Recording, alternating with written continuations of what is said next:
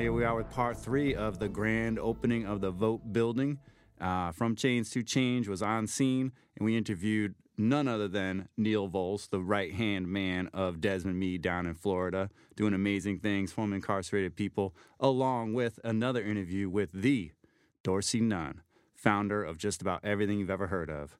So let's get into it. Hit it, Mike. All right, we are live, and now we have an amazing guest, one of my favorite people in the nation, in and out of this work, honestly. I mean that in all sincerity. We have Dorsey Nunn, co-founder of just about everything you ever known, and wearing his All of Us and None hat appropriately. And he is here.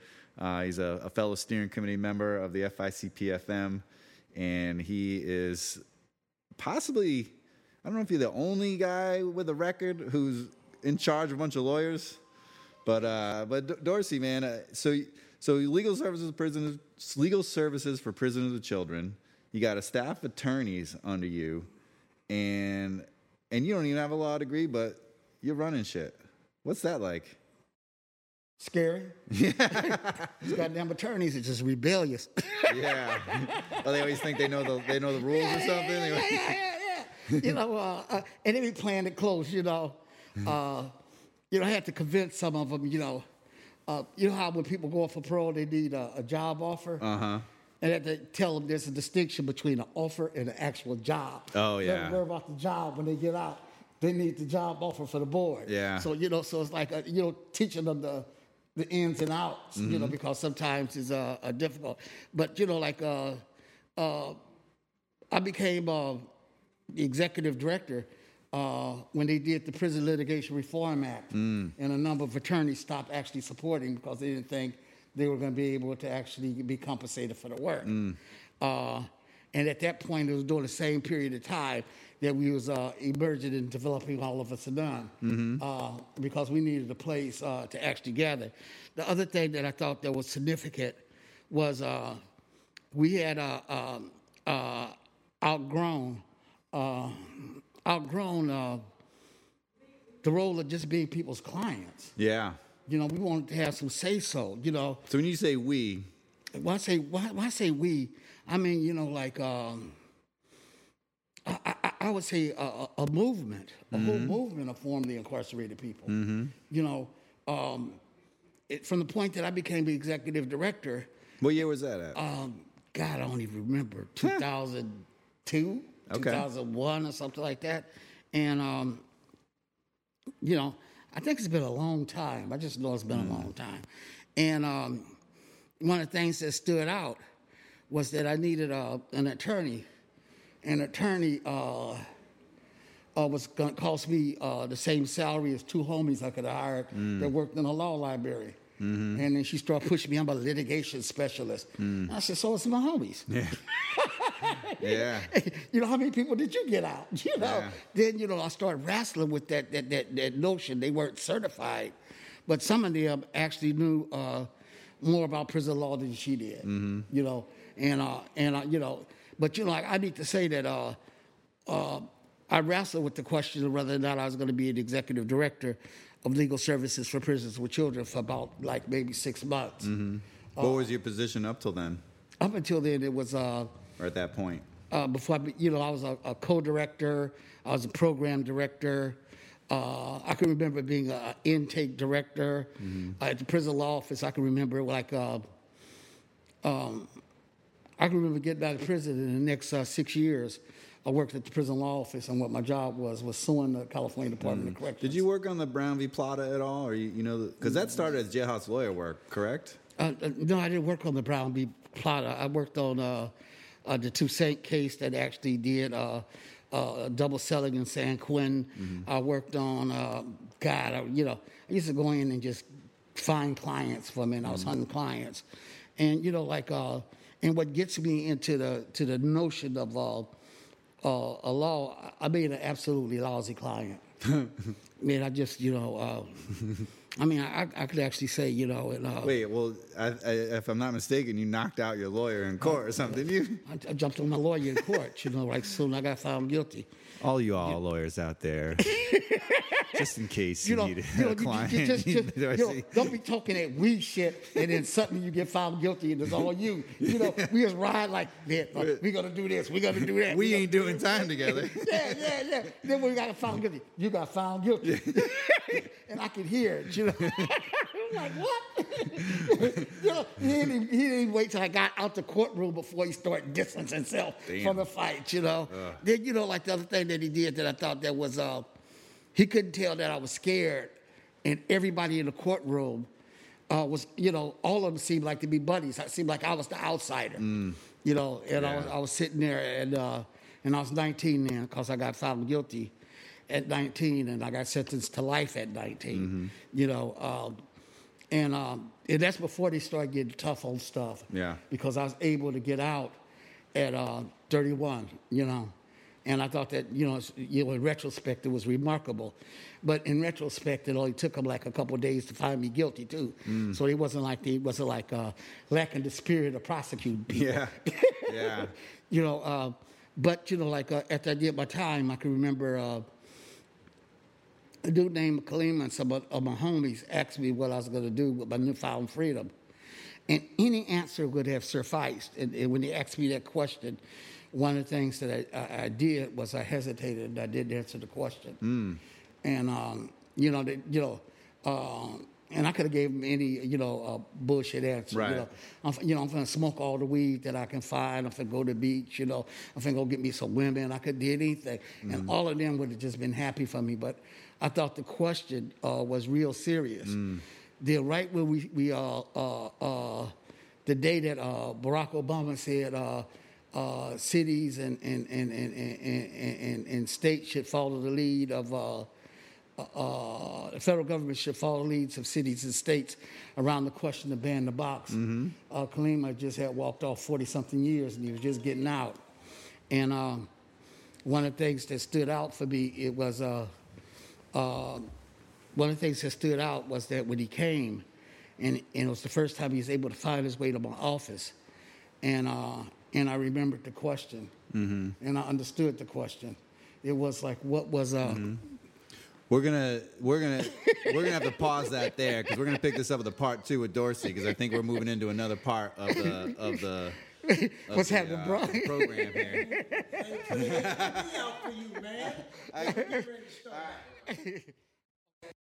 We are live-ish here at From Change to Change, and right now we've got another guest here at our from out of town, part of our gala celebration King Day thing.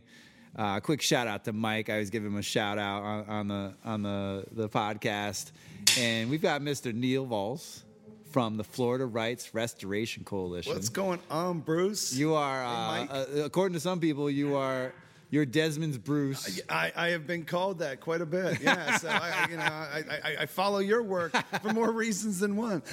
Well, your beard work is actually exceeding any of the beard work I've had for quite some time. So I really respect that beard right there. I appreciate that. And I like the Steelers hat that you got going on. You know, there, we're playing. You know, we're up against the Chiefs. I think we've got a shot. Anything can happen. Ish. So you never know what's gonna happen. But really glad that you and Des could come out from Florida and be here with us because what we've been building has obviously been bigger than any of us, and we know that you guys have been doing the same. But I don't know. Why don't you let's just kick off and I'm wondering, why'd you come out? Well, one, man, we just have immense respect for you guys, the movement here in Louisiana, the mentoring that you guys do for us, right? Like, I mean, we passed Amendment 4 in 2018 in the state of Florida to restore voting rights to 1.4 million people. Oh, that's all? Right, just a whole bunch of folks. And we know that, man, it was in large part, because of the movement across the country, like this felon disenfranchisement thing has been building over time.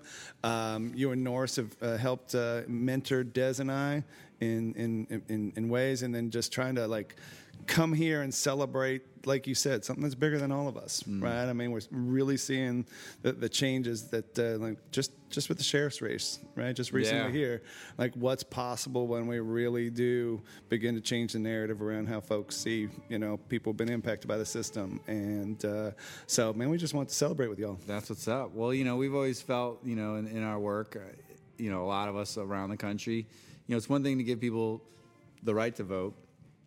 We also got to give them something to vote for, someone to vote for, right? And so things like ballot initiatives, non-unanimous jury, voting rights, whatever. In California, of course, they love their ballot initiatives. Well, that's like a tangible thing you're voting for, right? But then we get into these candidates. That's right. And it's like, politician A and politician B, bunch of skeezers, liars, cheats, But I can tell the rest of the world, when you can get involved in a race and you actually do know, not just believe, but know that this person's the real deal and they're going to give it their all. That's an exciting thing. And, we want to help popcorn that in our way to folks, like yourselves. Yeah, I got to say, like we got involved in a state attorney. We call our district attorneys state attorneys in Florida, in Orange County, where Orlando is. And it really just presented itself in the way that you said, because, we're still feeling our way through. We're like, oh, man, like how do you really focus on issues and building, community and getting people plugged into the movement. And then suddenly you see, man, that 80s style, tough on crime, the biggest bullshit, selling, potential candidate out there who looks like he's suddenly going to be winning, and then you got this other candidate who gets it, right? Who's a reformer, and so man, our wheels spun into motion immediately, and got engaged. We had 100+ folks on the ground. Like, man, we're hitting the barbershops, we're hitting hitting the clubs, and talking to our folks where they are, and turn that thing around, know. And Monique Worrell ended up winning the state attorney's race. Look at that. And so, like to your point, elections matter. Yeah, they do. They do. And, it's on us to make them matter. And, when I met you for the first time down in Florida, and I want to say I'd already met Desmond, but, we went down there, Norris and I, and it was at that place, that retreat center. Yeah. Now, you used to work at that retreat center, right? Yeah, that's right. Yeah. Tell us about that place. Yes, that was 2017. Okay. And there was a retreat center. I worked with folks who were coming out of homelessness, coming out of incarceration, and didn't have anywhere else to go. And so we had a program, and we actually ran a social enterprise in which we managed a hotel, trained people how to work at a hotel, how to become culinary artists or chefs, and all that. And in the meantime, give them some space to kind of grow out of and re-enter into the community. And that was life changing. That was a life changing moment for everything that we're doing in Florida. Like so eye opening, because we gathered people from all over the state who really hadn't been fully connected. Yeah. I think that was cement, man. So I'm always grateful that you guys came down, shared your story. And I mean, you guys put together, even just on that day, and that was when I knew. And I've been following, some of the coalition building y'all been doing. Speaking of Desmond, and is that Desmond? Yeah, you want me to put him? Yeah, put him on. Put this guy on. Hey, Des, you're live on the podcast, just so you know. Where is he? Yeah, Bruce, we're live right now on the air. And you're on speaker. You're on. What is he, in a game show? Okay, all right. Oh, he's in there. Oh. Okay, all right. I just heard this cheering. I thought it was like, I'll have an E. Must be over there. Yay! All right. Well, we're all on the same zip code. It's all good. But so knowing, some of the strengths and weaknesses you guys had going in, and I had talking with a few different kind of like civil rights law outfits that were involved with y'all, and but to see the impacted people that you had from different locations, and to see these seeds, these grains, these nuggets, and I was like, oh yeah, this is it. And I personally, I was thinking at the time, after not even that long. I mean, literally after a few hours, I was like, this is going to be way bigger than this voting rights thing. Like they're building a statewide apparatus, and they can do it, and they just need to be like patient and stumble a few times. That's you right. know, That's right. It's really cool to hear that perspective because that's what it felt like. You're like, oh my gosh, these folks don't really know these folks. They're from, Florida's got like 4 different states in it. And Yeah, you guys are big. Yeah, so you got people from Northern Florida all of a sudden congregating with folks from South Florida, and then you could feel it. You're like, oh my gosh, yeah, this is about building power, and this is about really changing and transforming the system, not just passing one ballot initiative or one piece of legislation or anything like that. Well, it's funny that we both get to work with these very strong, energizing leaders. Yeah, visionary leaders. Yeah. Visionary, humble, universally beloved, and I mean, I know what it's like on this side of the what divides us. I don't even know what Alabama, Mississippi, but I don't know what's it like? I mean, how? So you and Desmond, are you literally in the same office? Or because I know you got some multi-city stuff going on. Yeah, so we have. I live down in Southwest Florida, but I'm in the Orlando office a couple days each week. So in that regard, we are talk probably 10, 15 times a day. That's kind of we go back and forth. That's all? Quick, right? Yeah, that's okay. So maybe not as much as you guys, but it is. No, we actually don't even. Norris and I, we just mind meld. We don't even bother with all that. Oh, see, that's talking. Okay. Yeah, because we ain't got time for that shit. One of the great things about Des is that he's a believer in being in proximity to people who see things differently, right? Not just for like fake diversity, like bumper sticker stuff, but to be like, actually, people see things differently. So there's like good, healthy intellectual conflict that allows us to work through some of those. Who wins the things. Conflicts? I'd like to say that best idea wins, but if all is said and done, Des wins. If he wants to. But well, he's got that fancy law degree and everything. Yeah, now he's a MacArthur genius. Oh yeah, he's a genius. Right, he's been calling himself a genius for years, but now there's no argument against it, man. So it's like, man, yeah, no, I'm gonna have to tell Norris sometime, like, you ain't no genius. Now Desmond, on the other hand, that's right. It says it on his card. I mean, a lot of people they raise an eyebrow or three when I mention, Norris and I have never actually had a beef, and I've been knowing him since 2007. Yeah, and we've been working together, on a steady, kind of weekly basis since 2011. That's cool. I mean, even on a monthly basis before that with building out the FICPFM.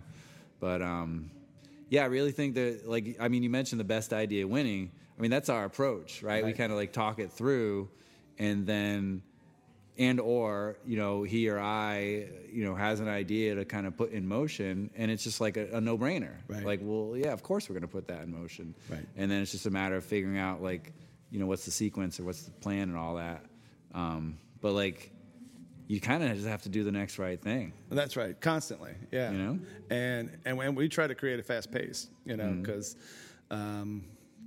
Want to purposely live with urgency, right? Because there's lives that are, you can't overthink that, but we're not a group that can just sit in air-conditioned offices and debate public policy and politics for years and be fine. Yeah, because I understand people's lives are impacted by what happens. And you have other things to do. You're a very talented musician. I understand. Stop it. I will say I tried stand-up comedy last year for the first time. How'd it go? It was a lot of fun. It's harder than people think, but I got up there and I got the video to prove it, and I got a couple laughs. And didn't even need to pay for them, so that was fun. I might try it again. That's odd. I remember one day I literally, in a moment of sort of lack of confidence, I was kind of in one of my low points, and I turned to the person who's I'm constantly seeking approval from, Kira Love, and I was like, Kira, do you think that I have what it takes to be a stand-up comedian? Ooh, what'd she say? She looked me up and down the way she does, and she was just like, and she was probably, about 10 years old at the time, and she's like, yeah, you got it what it takes. I was like, oh, there you go. Right? That's meaningful, man. I felt so good. She put that on my tombstone. She tombstone. said no, right? Oh, no, I thought I set myself up. She was just going to, roast me all day long. But, I used to say in the joint, yo, man, if people don't laugh at my jokes out there, I'm just coming back because I'm funny in this place. I like being funny. I was the funniest guy, maybe not the funniest, but I was in the top 5. Well, I will say part of the experience was going a couple weeks before like my show. And the practice was really informative because there were like professional comedians working on their stuff. And I remember walking up and I like people were talking about their own lives, right? Like that's part of the deal. And I had overthought it, right? So I'm like, okay, I got like this critical race theory jokes. Wait, where were you in the batting order? I was like 13 out of 17 or something. So Okay. I had seen enough, but I was still, you know, like I would joke with Dez that I'm like, I was way too confident. You know, I'm like, oh, poor Dez is after I do this show, man, he's going to get the call the next day, probably from like Chappelle or Bill Burr, and you know, and Dez is going to be like, damn, we're going to lose Neil, man. This comedy thing is just taking off. And I get up and I blew it, right? Because I was like, man, I got like critical race theory jokes, and I got like super political nuanced stuff. That was not what the crowd wanted. So I went back and like redid it, and I you know, made it way more personal. Was what. So I've been learning. It was just fun to try it, man. I would work like my dad angles. Yeah, there you go. And maybe like being a boss angles. I feel like employment stuff, dad stuff, maybe some ghetto ass stuff. I once at a fundraiser I did like a little shtick. And there you go. I think it was like my Walmart stuff like hit, and then some like Mardi Gras like drunk ass people at parades. I had a few different jokes about that hit, but a couple didn't hit. So yeah, but I hadn't had the courage to do what you did and go to an actual club and give it a roll. And it was very helpful, that practice run, right? Because you throw them out there and it's like, man, I got nothing. Well, you got the beard, you know. You got that's right. You got the glasses for a little extra prop appeal. yeah. I mean, they can laugh at me at that point. You know, I'm like, hey, I'm just looking for laughs, right? Relatively quickly. Like, no, come on, somebody, give me some air. And there's some people they just walk out there, they look at the audience, and then you start laughing. So. Maybe they just smoked out the whole place. Yeah. But Nora's always afraid that he's going to lose me to like the woods. Like after seeing your vacation, he calls me Jeremiah Johnson. Like I came back. I came here before I even like got home because I wanted to unload a few things and stuff. And sure enough, everyone's just like at the office, and Norris comes walking up, and he's like, Jeremiah Johnson returns. He's like, I didn't know if you'd come back, but I think he's worried at some point. Yeah, I saw you out on that Jeep, man, and the Grand Canyon. I thought the same thing. But he's one step away from being Jack Kerouac here, man. It's gonna be over. Well, I never liked him too much because he said he could always bail himself out by his rich auntie. Yeah.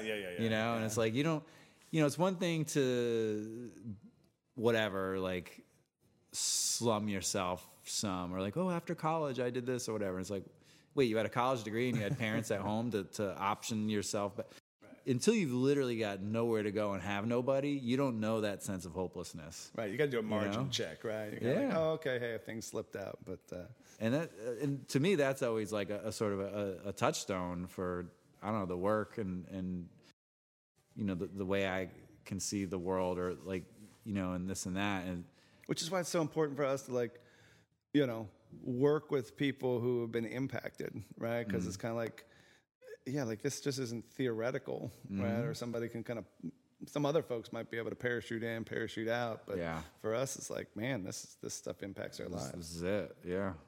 But I think I'm glad that you're able to also, I know that you do enjoy your life, and can give a go at this sort of like balance here, because the work that we can find ourselves in can be it can be a real foxhole, a real rut, a real battle, and all these things flying around. And so you don't have to like play hard, work hard, whatever the heck that stuff is. You can just find in the margins, it would be music or traveling, camping, the beach. Yeah, and being surrounded by good folks. Des has been great.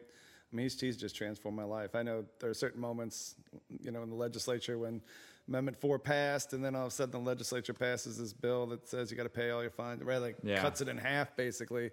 Man, I was like living with regret and not really realizing it for a long time. And he's like, man, no, everything you do, man, you're just learning and moving, right? You learn from it and move. Yeah. Like, could we do a lot of things different in our lives, but you can't stay there. So we've tried to definitely just be like keep hitting, and I know sometimes there are some folks that are wired to like kind of take that rest. Fortunately, Norris, as a teammate, I mean, we kind of want to keep going. Even there's certain people I've been using, and I won't give anything away because of maybe legal reasons, but I was like, when you watch that Bond movie and the villain falls, Right. but you don't see him hit the ground. That's right. Well, already he's going to come back in Act 3, right? And so, we have some people in our work, and of course that's an extreme, violent example, but, politically or policy-wise, like what you're saying about, voting rights, whatever, you got to keep on, you got to make sure you saw that thing hit the ground and it's over. And so, because there's always some of these little angles or the villain comes back. And so I'm just like, no, that's not one yet. We won a battle. We didn't win a war. That's right. And, then sometimes people will look at me like I'm the crazy nutcase that just... Or you've been through something, and you've seen it, Yeah. You don't think those roots are there anymore, and then they start growing. But I'd just rather do this work than clean my house, I'd rather be here. Yeah, for me, it's a calling, right? Mm-hmm. It's kind of like, doesn't feel like work sometimes, and other times it just feels like, man, this is my purpose, Mm-hmm. So... and that's the deal. Like coming out here, you connect with that, like the meaning and the purpose. So cool to celebrate with you guys, man. What you're doing, the building, like this is like the best is yet to come, and you guys have done so much up to this point. We're just getting started, Yeah. and I definitely want to invite you back. Awesome. When Desmond comes back with his half-ass barbecue. Oh, that he thinks is going to win the battle of the barbecues. All right. And I want you to witness that so you can report back honestly with integrity to the Florida people. I will do that. I love Des and I, like, hey, love is shown through trash talk sometimes, especially like through sports and that. I that would be interesting to see. He's got some good barbecue. We have Chico, man. So Chico ran a barbecue place and was like rocking barbecue up in Angola. Right. So we're gonna send in our best. Nice. And I can make some mean stuff too. Okay. But maybe more the We'll gumbo. have to hype this thing up, man. Yeah. We could have like state by state battles or whatever. Louisiana, like New York, Cali. Yeah, because just for people who might be listening who know all the like, Des got here. And he went straight to the grill. He went straight like to the grill. I don't think he said hi to anybody. And he acted like stop he at the freaking restroom. owned it. He acted like it was his grill. I'm just like, yo, you be touching stuff, turning on burners. Started checking the gas. Yeah. And then we started talking about the placement of the TVs for like football parties. But it's all good stuff. That's gonna be fun. We're gonna have a Super Bowl party here. All right.